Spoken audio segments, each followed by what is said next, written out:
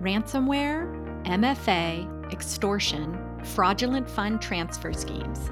These topics and many others make up the key findings section of the 8th Annual Data Security Incident Response Report, informally known as the DSIR Report.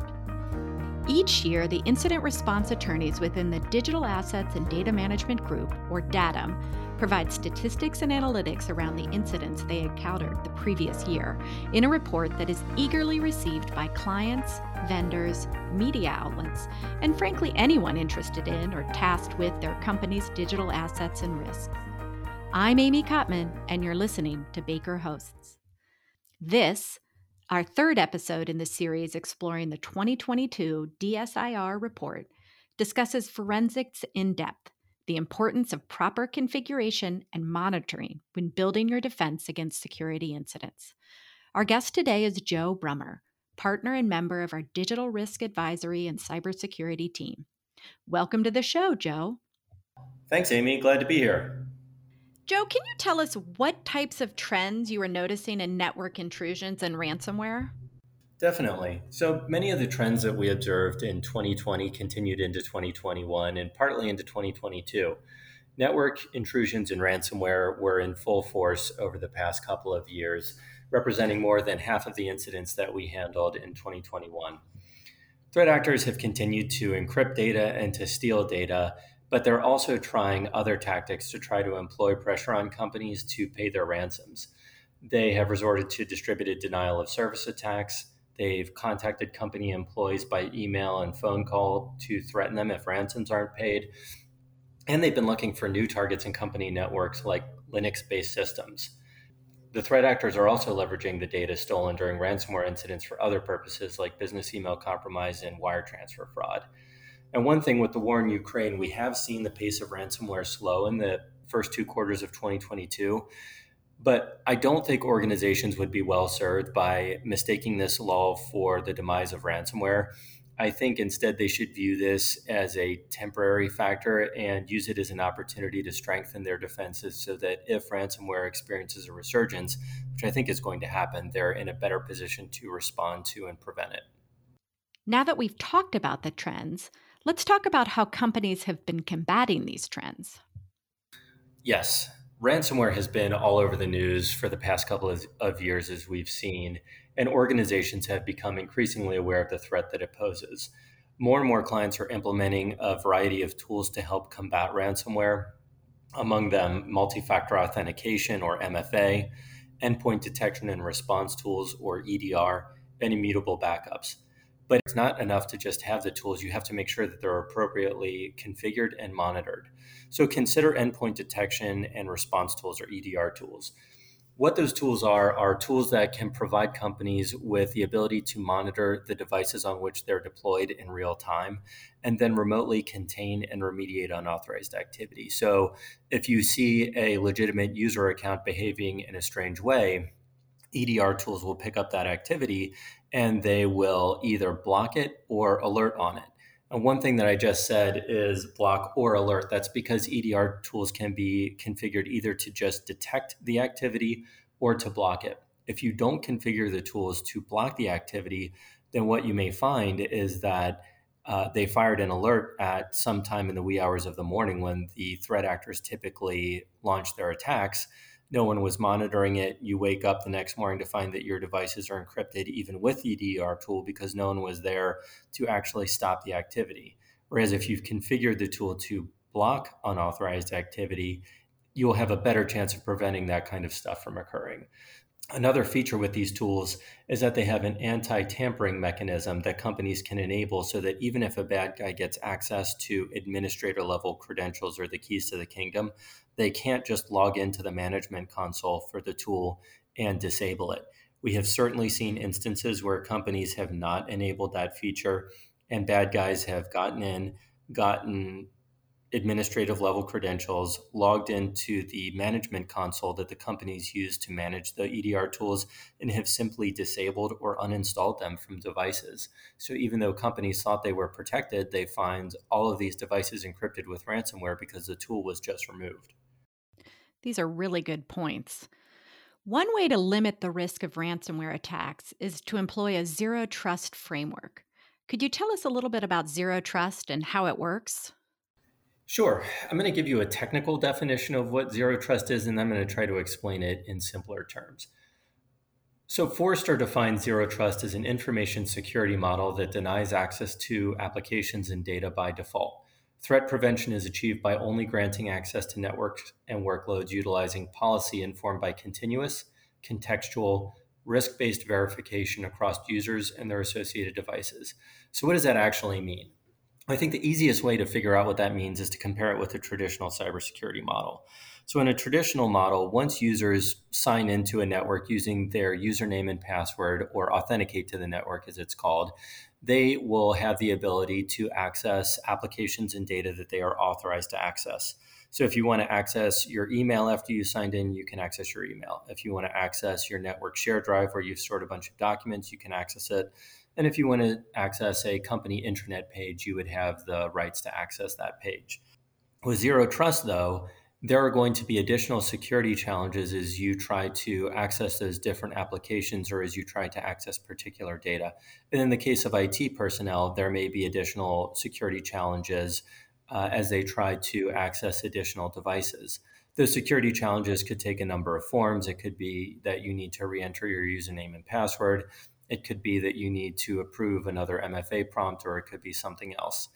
Zero Trust also leverages a number of enhanced security tools to monitor the activity that's going on in the environment, to look for things that are out of the ordinary so that the information security team can take steps to investigate and, if necessary, contain it. The reason that zero trust is important is because it can be an effective way to limit the scope of network intrusions. What bad guys typically do once they get a foothold in the network on a particular device is that they will conduct network reconnaissance to see what other devices are connected to the one to which they gained access. They will try to harvest credentials with the end goal of getting access to credentials that have elevated privileges that give them more rights on systems than the ones that they initially got may have. And then they will use that enhanced or privileged access to move to other devices in the network to then steal data and deploy ransomware. Zero Trust puts additional roadblocks in their way so that just by gaining access to one set of credentials, they don't necessarily have the ability to move to an unlimited number of devices or applications in the environment. More and more organizations are moving to the cloud in order to secure their digital assets. What type of risk does a cloud based environment present? Cloud environments have their own risks, just as on premises environments do. Without proper controls for creation, tracking, and maintenance of cloud based data and assets, organizations may find they no longer have a comprehensive picture of what assets they have and what data is stored in them.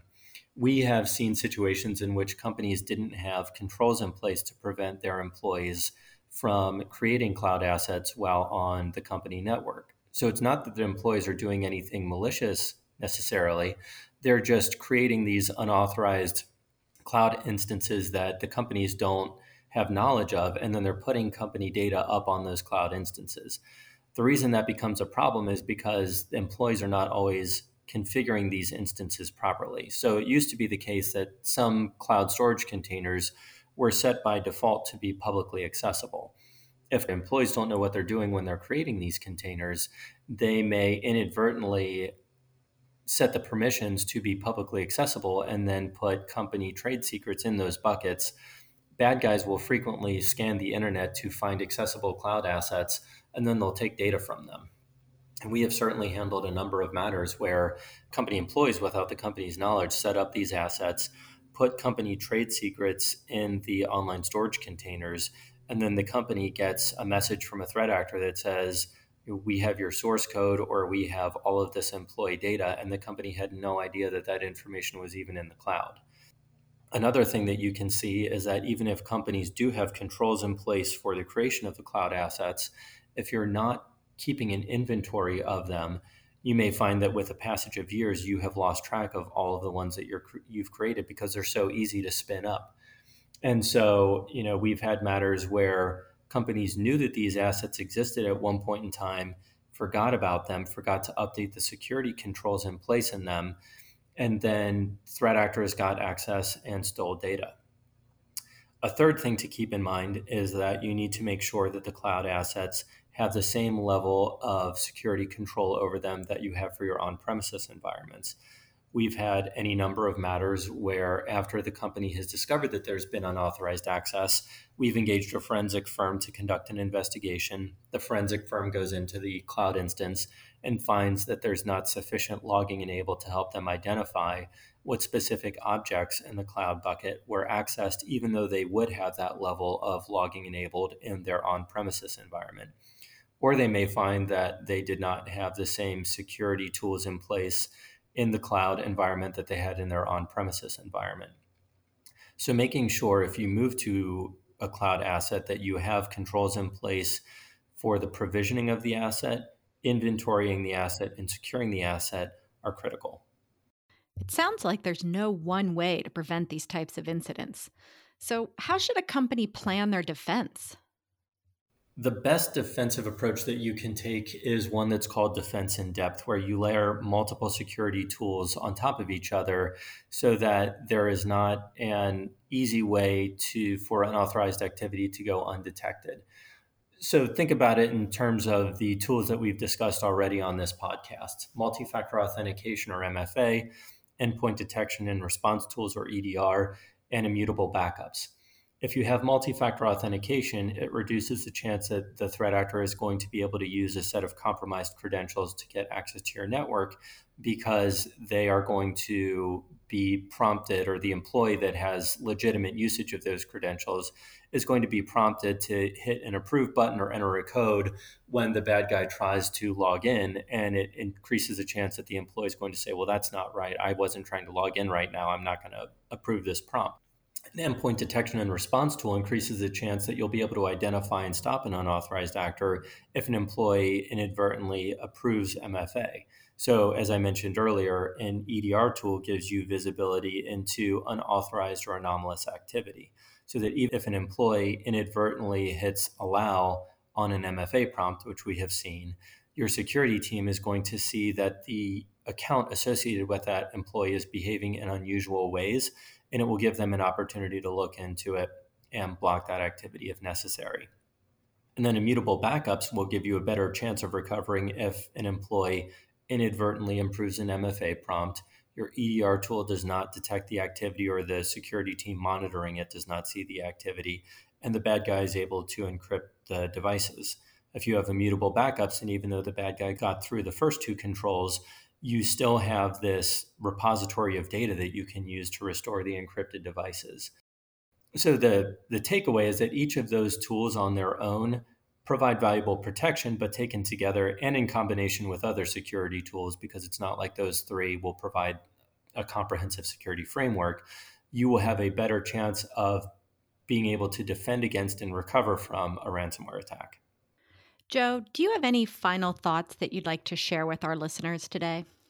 Yes. I mentioned at the outset that we have seen a little bit of a lull in ransomware activity over the first 2 quarters of the year. I think organizations should use this as an opportunity to enhance their defenses, so that if and when we do see a resurgence in ransomware, they're not caught on their heels and they are prepared for it. Joe, thanks for joining us today and sharing this very valuable information. My pleasure, Amy. I appreciate you having me. If you have any questions for Joe, his contact information is in the show notes. As always, thanks for listening to Baker Hosts. Comments heard on Baker Hosts are for informational purposes and should not be construed as legal advice regarding any specific facts or circumstances. Listeners should not act upon the information provided on Baker Hosts without first consulting with a lawyer directly. The opinions expressed on Baker Hosts are those of participants appearing on the program and do not necessarily reflect those of the firm. For more information about our practices and experience, please visit bakerlaw.com.